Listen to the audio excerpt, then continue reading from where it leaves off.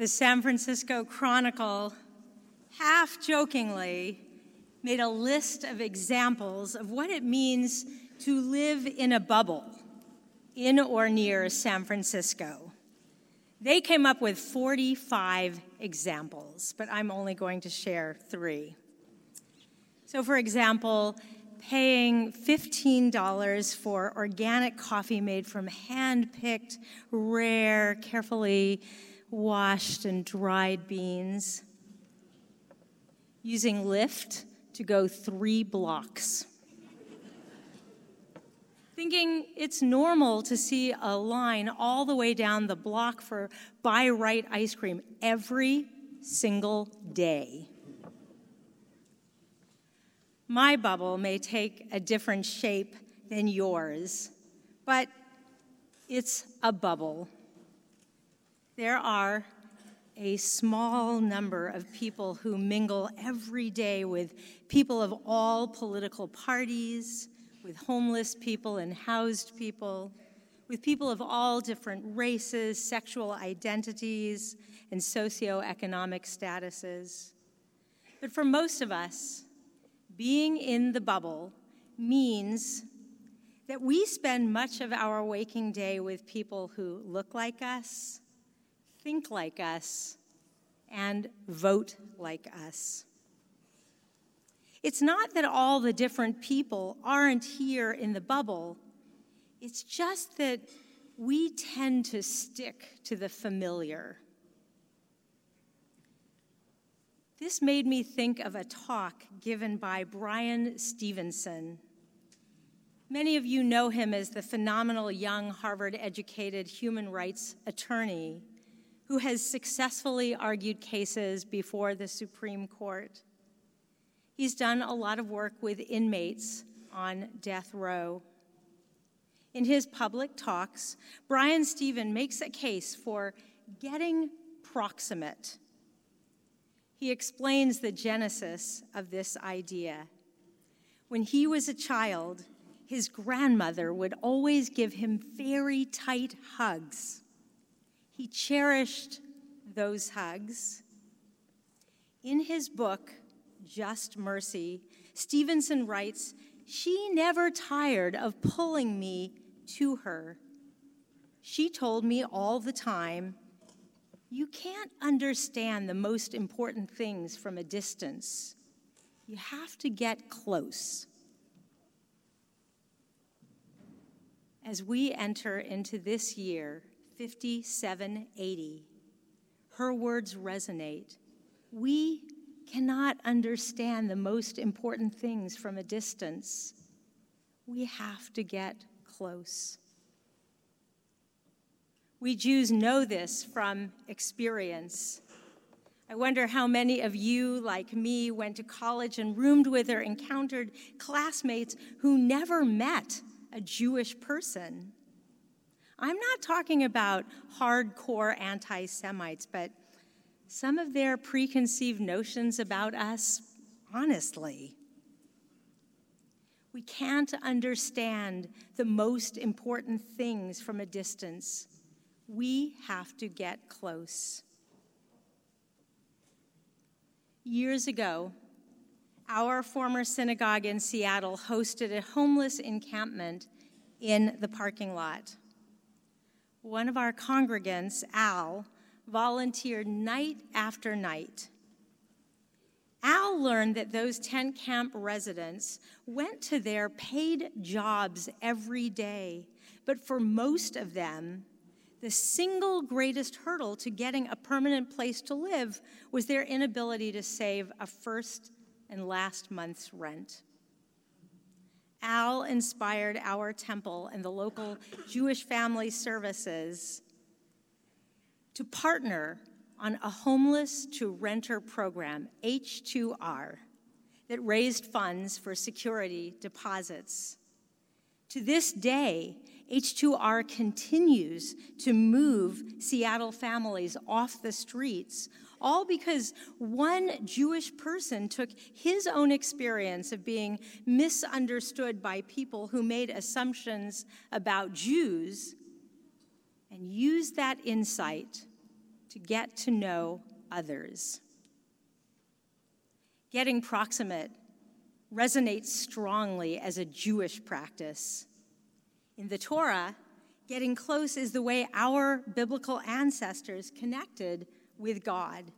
They built a holy temple and brought the products of their harvest to be offered up to God.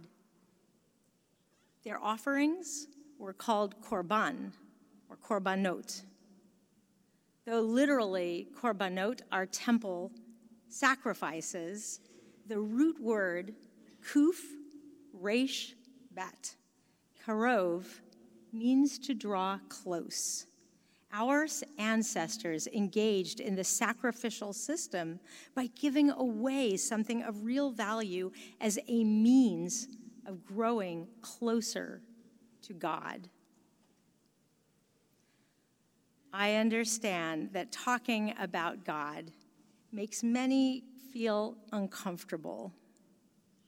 I think that's in part because our ideas about God sometimes reflect a pre-science perspective.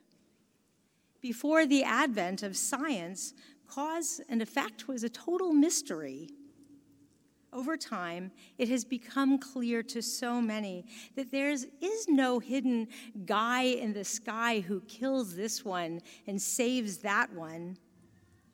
But there is something more, something beyond ourselves, a spiritual presence that we yearn to feel close to. A most cherished aspect of our Judaism is that we are in a constant mode of inquiry and wrestling with the notion of God. This is such a beautiful element that is built into the fabric of our religion. Generations of Jewish theologians have added to our ideas about God. Maimonides teaches us there is so much more that we can never know about God than what we can know. So we continue seeking and trying to get close. The Holy Temple and the sacrificial system are long gone. But perhaps we can repurpose the concept of Korban, the religion of getting proximate. In my own ongoing struggle to connect with God, one place I think so many of us feel that sense that there is something holy, something more, is somewhere deep down in the core of our relationships. The architect of finding God in relationship is our own Martin Buber.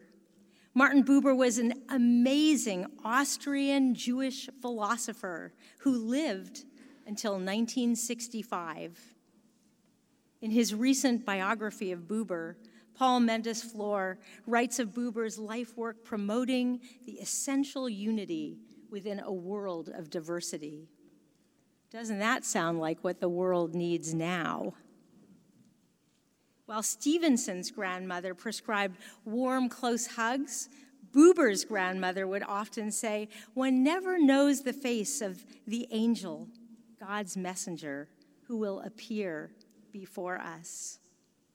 According to Buber, God attains its earthly fullness only where individual beings open themselves to one another, disclose themselves to one another, and help one another, where immediacy is established between one human being and another. That's our korban, our closeness to God, when we establish immediacy between one human being and another. In other words, sometimes we find God in our most cherished relationships. Other times, in order to find God, we allow for the discomfort of stepping outside our bubbles. Would you believe last year a group of politically liberal, mostly female, white New York Jews traveled to Michigan to meet mostly male, white, conservative Michigan Christians. It sounds almost funny, but the Michigan and New York participants spent a lot of time with each other and all learned a lot. The number one discovery, of course, was that each group had notions of the other that were incorrect. Real and consequential differences separate Americans, the report concludes, but the more divided we get, the more mistakes we make. Many of us feel uncomfortable when getting close to people we first perceive as unlike us. Or we think, not me, I'm fine with everyone. But each of us, no matter how liberal or how conservative, contains unconscious biases. These are learned stereotypes that are so deeply ingrained that they influence our behavior without our awareness. It's a built-in evolutionary mechanism that helps us protect our clan or our tribe from those we might perceive as other and therefore as a threat. For some, thinking about getting close to others might make you uncomfortable right here and now as I speak. That is completely understandable. But I think that part of our holy work is to accept the discomfort and find ways to move through it in order to build sacred relationships across distance. We don't have to travel to Michigan to get out of our bubbles. There are so many ways to find God through intentional connection. I would love to share just 3 different possibilities for your own Korban, for your spiritual search for God in relationship. 1, fewer than 6% of San Francisco residents are African American. Our San Francisco Black Jewish Unity Group that meets monthly, not far from here, is one easy way to talk to one another face to face, to spend time meeting each other, and to work together toward racial justice. Some of our participants are African American Christians, some are Jewish, and some are Jewish African Americans. Everyone is welcome to drop in or come monthly, or to attend one of our upcoming monthly educational events. Let me know if you would like to try it out. I find God's presence each time I attend in the faces and in the hearts of all who participate in our unity group. 2, through our Tzedek Social Justice Council, there are specific ways you can safely push through that discomfort and put yourself in proximity with the very people we want to help, just like Al did for those homeless people, families. This coming year, congregants will again participate in theater-based workshops with inmates at San Quentin, or by cooking and serving dinner with a small Emmanuel team at G House, we meet face to face with homeless young adults. Or volunteers from Emmanuel cook and serve dinner every year at the San Francisco Interfaith Council Winter Shelter, year after year, as each man expresses such heartfelt gratitude for that meal. I experience a closeness to God in those moments. 3, our own congregation, Emmanuel, is far more politically and socioeconomically diverse than most people realize. You can almost be certain there are people in this sanctuary to the left of you and to the right of you politically. We run the risk of demonizing people who are not in lockstep with our beliefs. Developing a bond with someone with whom we disagree on issues is another means of drawing close to God. There are, of course, certain people we can't get close to for safety reasons. If they've caused us harm or threatened us, if they demean us, we must keep a safe distance. But if our divided nation is ever going to come together, we will have to open ourselves up to connecting with people, even if we have fundamental political differences. That goes for both sides of the aisle.